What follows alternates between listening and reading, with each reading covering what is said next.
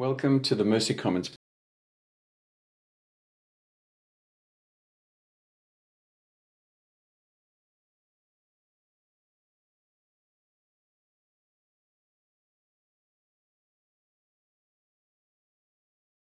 My name's Nick. I'm one of the pastors here. It's my privilege to be bringing the Word of God. Over the last couple of weeks, we have jumped out of our God at Work series. We had Matt with us and Terry Virgo. We dive back into our God at Work series this morning. And just by way of recap, because it seems so long ago, we started with the idea of the fact that every single one of us has a primary call and a secondary call. Our primary call is to be with Him, and our secondary call is whatever our vocation is as we do for His glory. So that was what we did in the very first week of God at Work. The second week, we looked at the fact that our work is a sanctifying tool, that God uses our work to be able to shape us and mold us. And this morning, we're going to be looking at the idea of how we respond when we feel like our work is fruitless or meaningless. And I'm going to pray because this is quite a hard topic. So I just want to pray before we start. Father, I want to thank you for your word.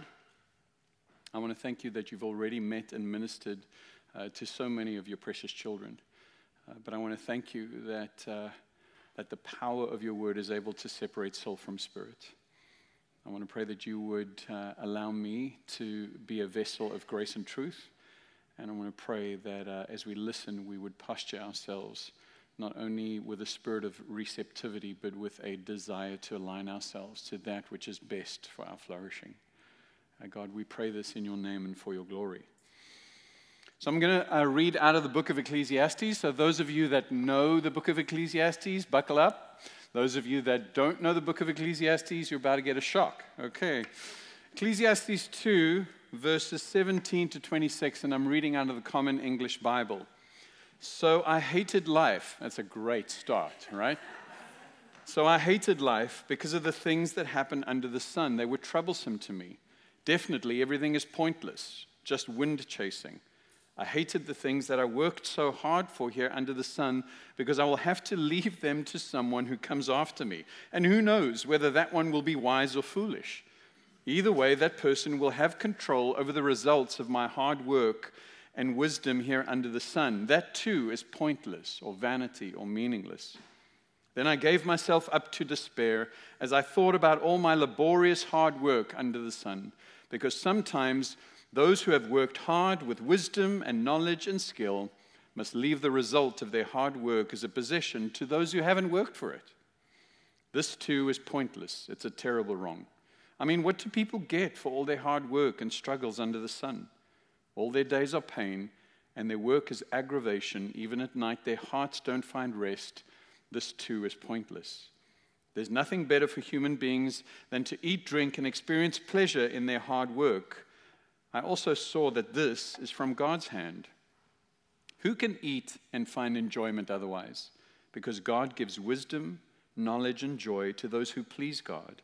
But to those who are offensive, God gives the task of hoarding and accumulating, but only so as to give it to those who do not please God. This too is pointless and a chasing after the wind or a grasping at smoke.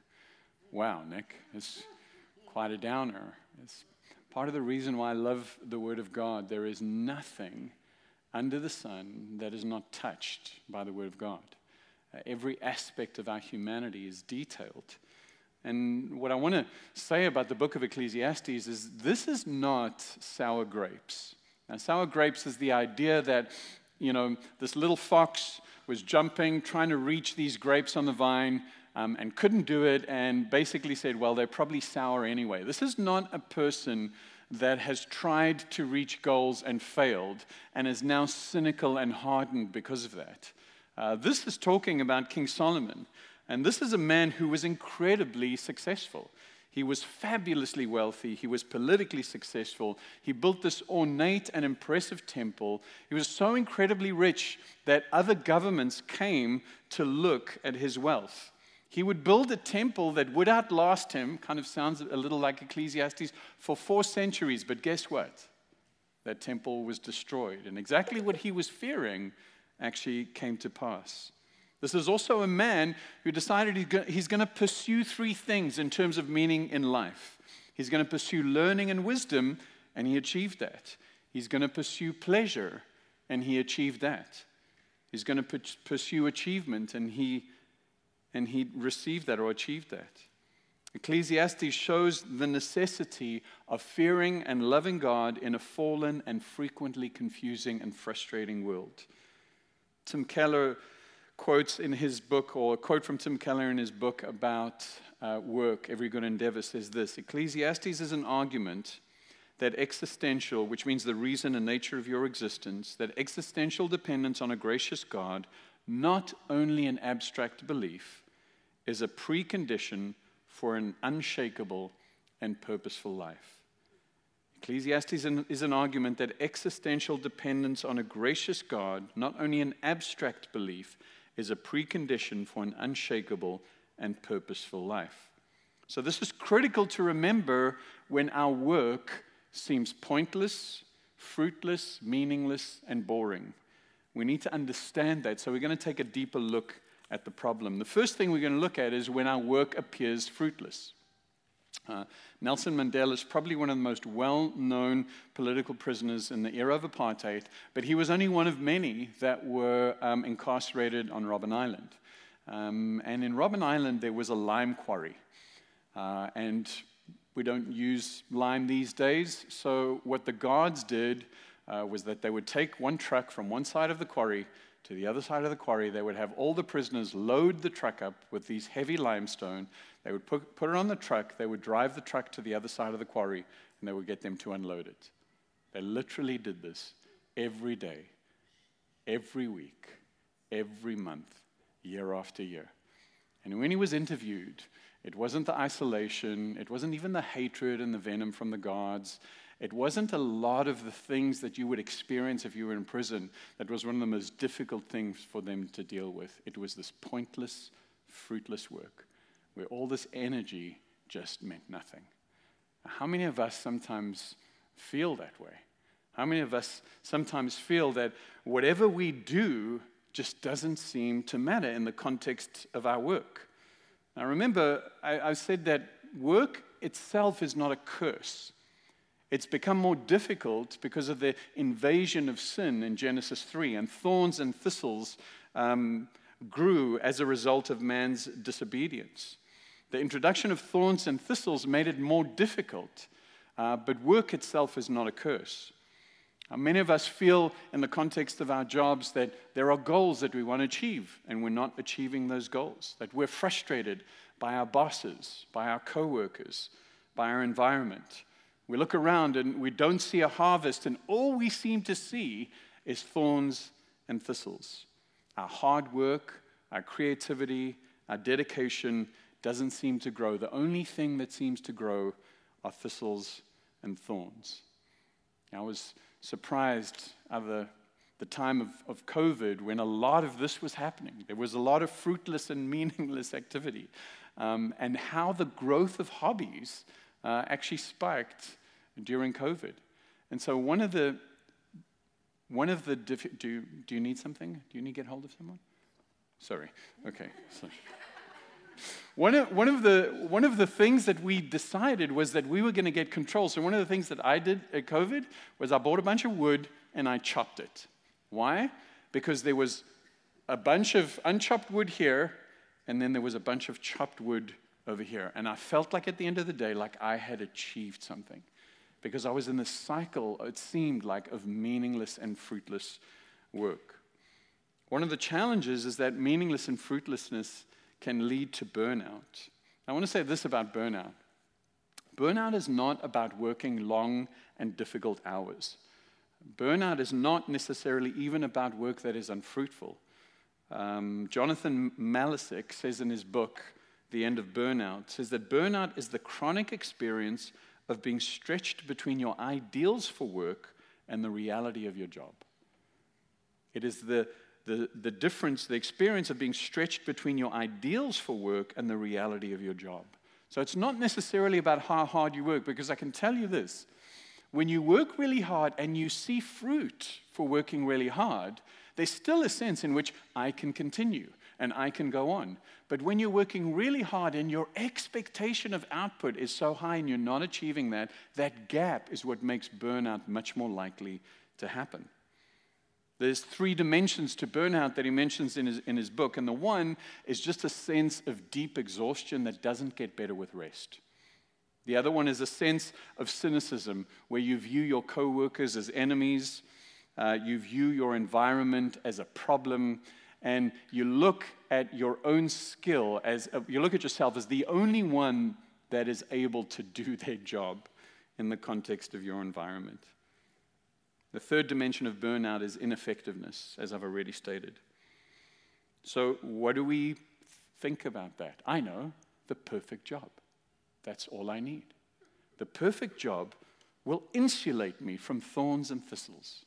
Now, let me say this. I know that I'm in a different situation than most of you. I know that the majority of people, a high percentage of people, are not functioning in a sense in which they love what they do and they have a sense of calling in what they're doing. But let me say this. I love what I do. I have a sense of call in terms of what I'm doing. But I, too, experience massive thorns and thistles. Even as I was preparing this, I had my little notifications, which I've now switched off in terms of email. My notification comes up, and I get this email. And literally, I was sitting in my office, and I just went, oh. And I just had to walk around and just pray. Because even as I'm sowing seed, these thorns and thistles are growing. And it isn't my job, and it isn't my output, but it's the fact that I'm deeply held by Him that enables me to understand that as I continue to sow seed, there will be a harvest. You know, during COVID, a lot of people changed careers. A lot of people changed their environments. And let's be real. If you change your career, you change your environment, there is the possibility of greater fruitfulness. That is the way that it works. But it's not always the answer, because there are thorns and thistles everywhere. Everywhere you go, you go. And so this is what happens. There is a plant in South Africa called a blackjack, okay? This is a blackjack. I don't know why they call it a blackjack. I have no idea. It has nothing to do with gambling. So what it does is, as you walk past this plant, this thorn attaches to you. Can you see the sock? That's not a hairy man, okay? That is a sock that is full of thorns. And so this is what we think. Let me change my environment. Let me go somewhere else. What happens? We take us with us when we go somewhere else. And God is trying to shape something and do something in you, and we think a change of environment is going to mean that we're not going to have thorns and thistles. And part of the problem is wherever we go, there are thorns and thistles, and most of the time we end up taking our internal thorns and thistles with us. So that's work that is fruitless. What about work that is meaningless? Now, this is different. This means that there is an output. This means that you are seeing some fruit. It's not necessarily difficult. Your work is not difficult. It's not fruitless. But you're not convinced that it's making a difference. You're not convinced that there's a deep sense of meaning for you in your work. And you're also not convinced that there's a deep sense of meaning in the lives of others. Now, organizations are figuring this out. Organizations who want your money are figuring out that the way in which we can sell more of our product is to attach a fake story and narrative so that we can make people feel that by buying our product, they're actually part of some greater story. So Sean gave me this example of M&Ms. Do you guys know what M&Ms are? They're candy, right? They're not candy. They are changing the world, okay? Because look, one for all and all for fun. M&M's is a chocolate brand on a mission, okay? We believe in championing the power of fun to create a world where everyone feels like they belong. Our ambition is to upend the expected, break through the barriers, and discover the little joys shared in everyday life. Imagine a world with less judgment and more connection and consistent laughter. Together, we can make this a reality for all fun kind. And And with all of that, no, Sean did not write that. No. Sean gave that to me as an example of, WTH. Are you kidding me right now? Maybe Starbucks could say this, but this is a product that gives you diabetes, okay? This is not changing the world. This is not doing any of those things. But you know what we've got to do? We've got to attach some kind of fake meaning to this in order to make people feel like they're part of something. Now, it's one thing to have this, because a lot of us can identify that this is junk. What if you're the guy that's putting this together? What if you're the person that's working on this kind of campaign?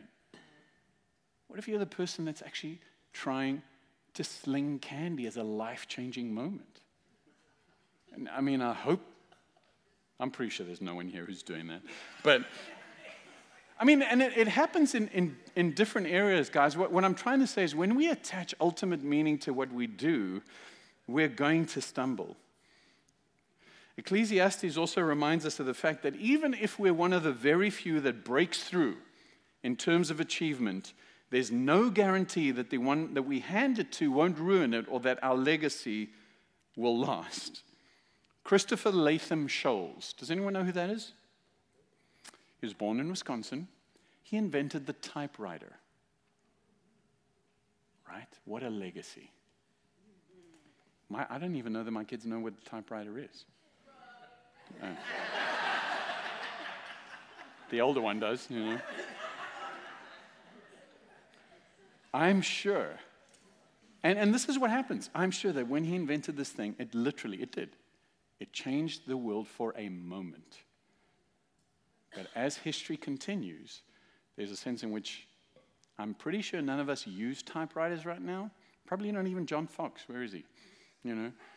He's probably got one as a paperweight, but we don't use them right now. Even if we succeed, I gave myself up to despair as I thought of all my laborious hard work under the sun, because those that have worked hard with wisdom, knowledge, and skill must leave the results of their hard work as a possession to those who haven't worked hard. We search for meaning in our work. We're looking in the wrong place. In the past, we had a pretty simple idea of work. Work provides for the things and experiences that make our life meaningful. Okay? So in the past, we all sang the song, everyone's working for the weekend, right? That's the idea. My Monday to Friday is so that I can bankroll what gives me meaning on Saturday and Sunday. Now, this has changed because today we have a desire and an expectation that work itself must be meaningful and in and of itself important. So my product or output or role may not seem meaningful, but the challenge is if I'm developing some kind of flimsy narrative to make it meaningful, I'm chasing the wind. What makes my work meaningful, as I said in week 1, is that I am meaningful. Why am I meaningful? Because I'm meaningful to God. What makes my work meaningful is that His world is meaningful. And my work impacts the world in a way that brings glory to Him and contributes to human flourishing. That's why my work is meaningful. As I commit myself to bringing order out of chaos, to reflecting my Creator, to contributing to the common good of the society, I'm building a kingdom that cannot be shaken. A kingdom that is pregnant with true meaning and hope that will last forever. It won't just last for 40 years. It won't even last for 400 years. It will last forever. We need to make work less of the center and more of a support to the kingdom that Jesus is building. Because human beings are primarily designed for relationship, not output. No matter the output, it will never be enough to satisfy the God-given desire in our souls to be fully known and fully loved. And that means for the people that we engage with in our day-to-day. So how do we respond? I mean, there's a lot of kind of bad news, right? If we end here, then we'll be praying for a whole lot of you. But how do we respond when work is a place of stress, anxiety, trial, and disappointment, or just mundane, gray, and boring? Well, one of the responses is the Eeyore response. We can just be cynical, right? We can just say, all I can see are thorns. What's the point? I'm just a giant cog in a machine. Life is hard, and then I die. Who I am and what I do does not matter. What's the point of trying? Don't try too hard. Don't care too much. Don't get your hopes up, because even if I succeed, I will be forgotten. That's one approach. Not a very happy approach, but it's one approach. The other approach is idealism, right? How many of you have heard this? If you love what you do, you'll never work a day in your life. You guys heard that? Totally untrue. Now, if you're young and you're like there and kind of bright-faced, and let me just gently bring you back to earth. Work is work. Do you know why it's called work? Because we don't have to like it. That's why it's called work. Now, this idea of loving what you do and you'll never work in your day in your life is not just untrue, it's dangerous. Because remember, we talked about the idea of burnout being the difference between your expectation of work and the reality of what you're experiencing. Well, this idea that if only I can find this thing that is perfect for me to do, then there will be significant meaning in my life, means that we are doing this. We're actually creating a bigger gap for us to fall into. The pendulum has swung from being just simply grateful for a job, which is what our parents were, to work that must be fulfilling and fruitful. The perfect match. It has to be the perfect match of my talents, my desires, my coworkers, my environment. Once I find those things, then work will be meaningful and fruitful, and I will find meaning. Our parents, unfortunately, had too low a view of work and too low a view of themselves. The pendulum swings now where we have too high a view of ourselves and too high a view of work. So instead of cynicism and idealism, we look to consolation. We have to live in the tension of faith and reality. We've spoken before about the kingdom of God being an already not yet kingdom.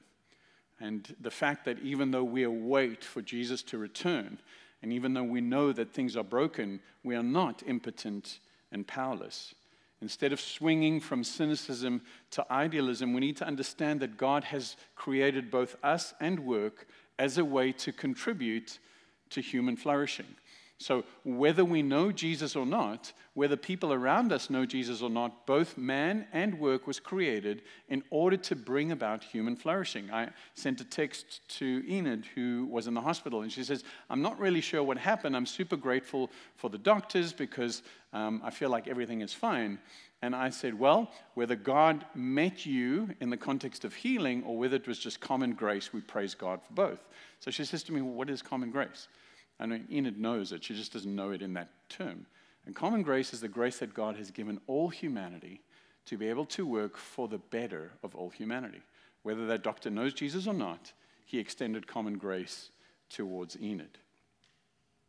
So we live in this tension of frustration and fulfillment. We live in the tension of boredom and breakthrough. But this is the good news for us in the context of consolation.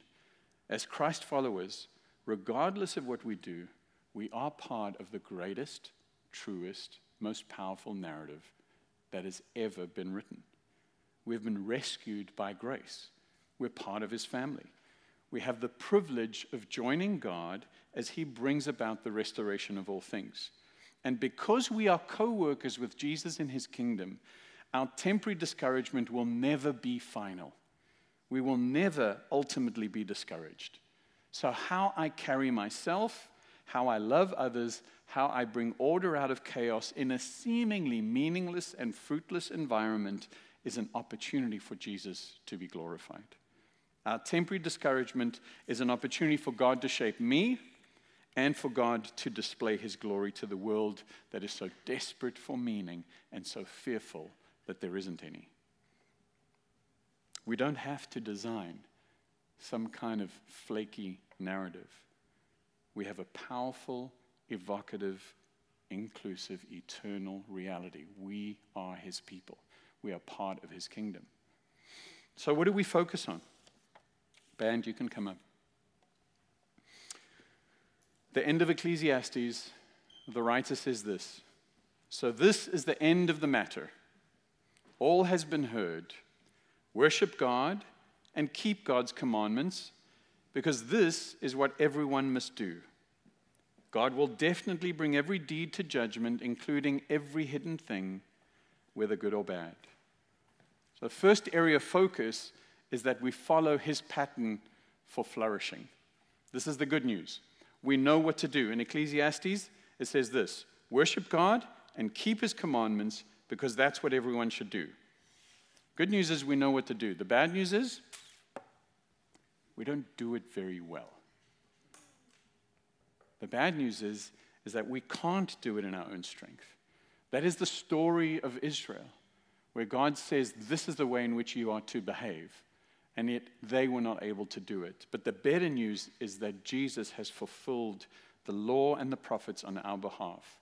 What we are unable to do, Jesus has done perfectly.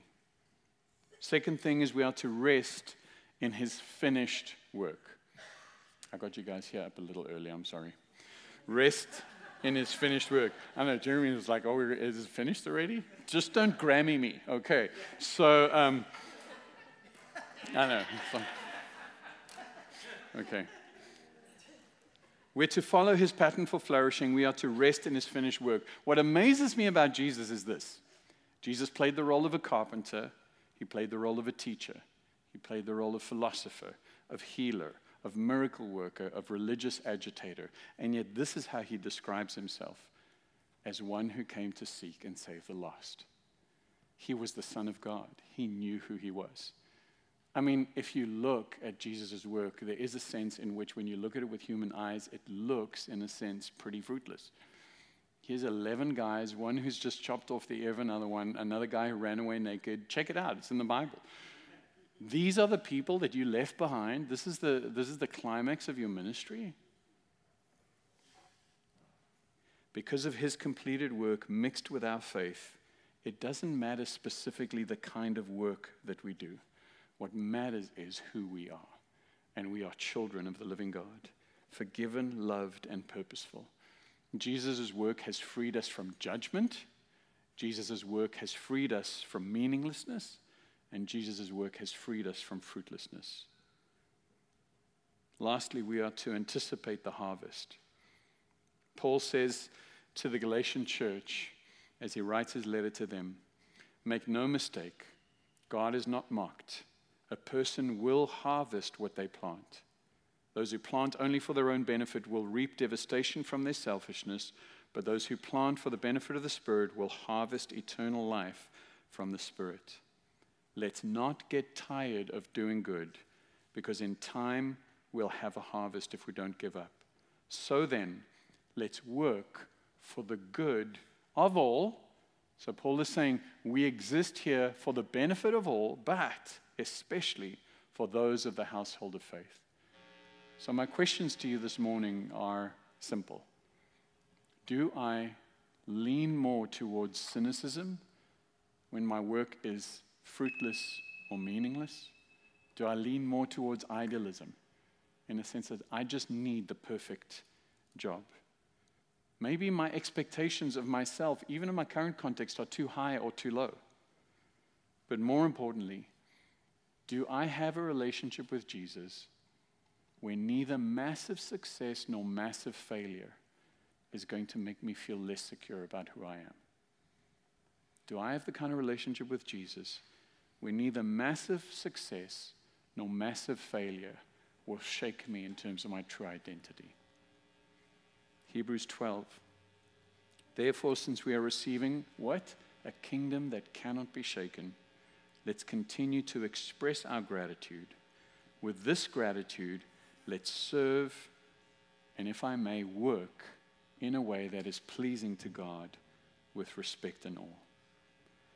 Father, I want to thank you that even in this kind of difficult topic of really coming to terms with what we trying to find meaning in, your Spirit is searching our souls. I do want to thank you, Father, for the fresh revelation that it's not what we do that gives us meaning, it's who we are. I do want to thank you that you give us grace to be able to function in seasons of fruitlessness and meaninglessness.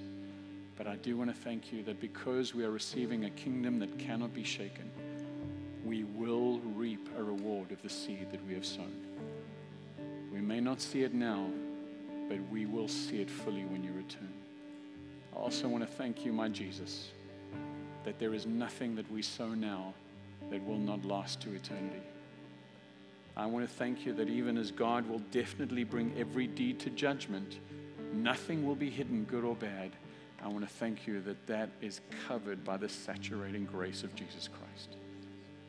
And I want to thank you that even though we can't walk according to your commands, that we have the Spirit of God that enables us to do that. I want to thank you that your finished work enables us to work with grace, with pride, in difficult moments. Come meet with us, Spirit of God.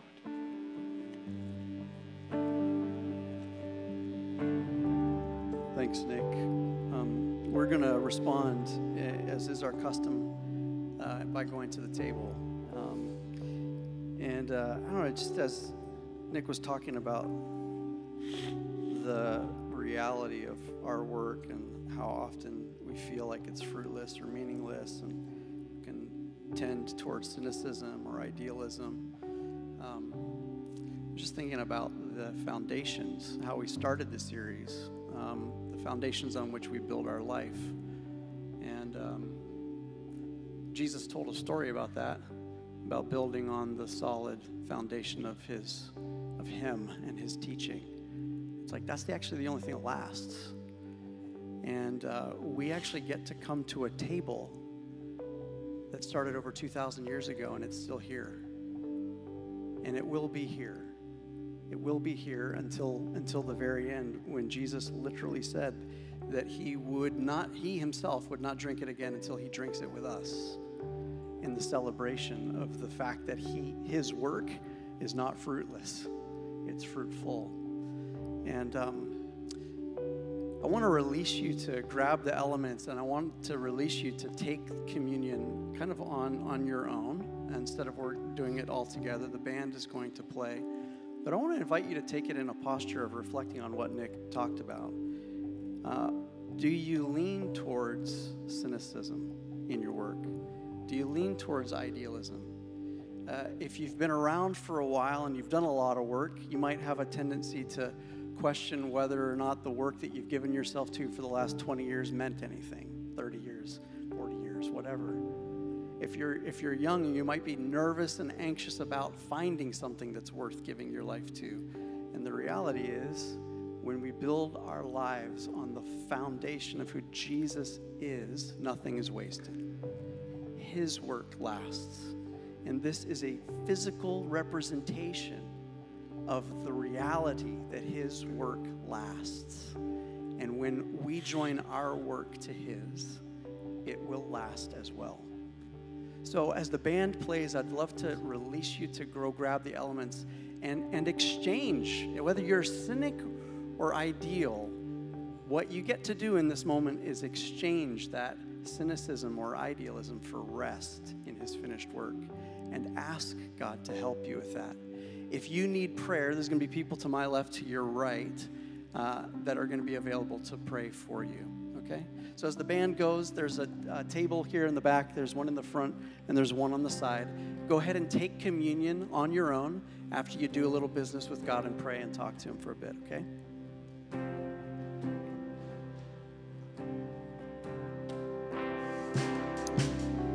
God, we are so grateful that you are our shepherd, you are our Father.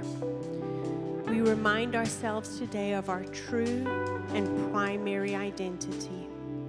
We can rest because of who you are and who you have made us to be. I pray as we go this week, Lord Jesus, you would help us to live in the tension of being on mission, but being able to live without striving. Bless these people. Go with them, I ask in Jesus' name.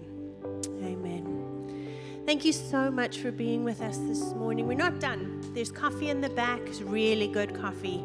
It's iced coffee. There's plenty of incentive to go back. So please grab your kids, come on back, come hiking tonight, go out. Oh, ladies, sign up.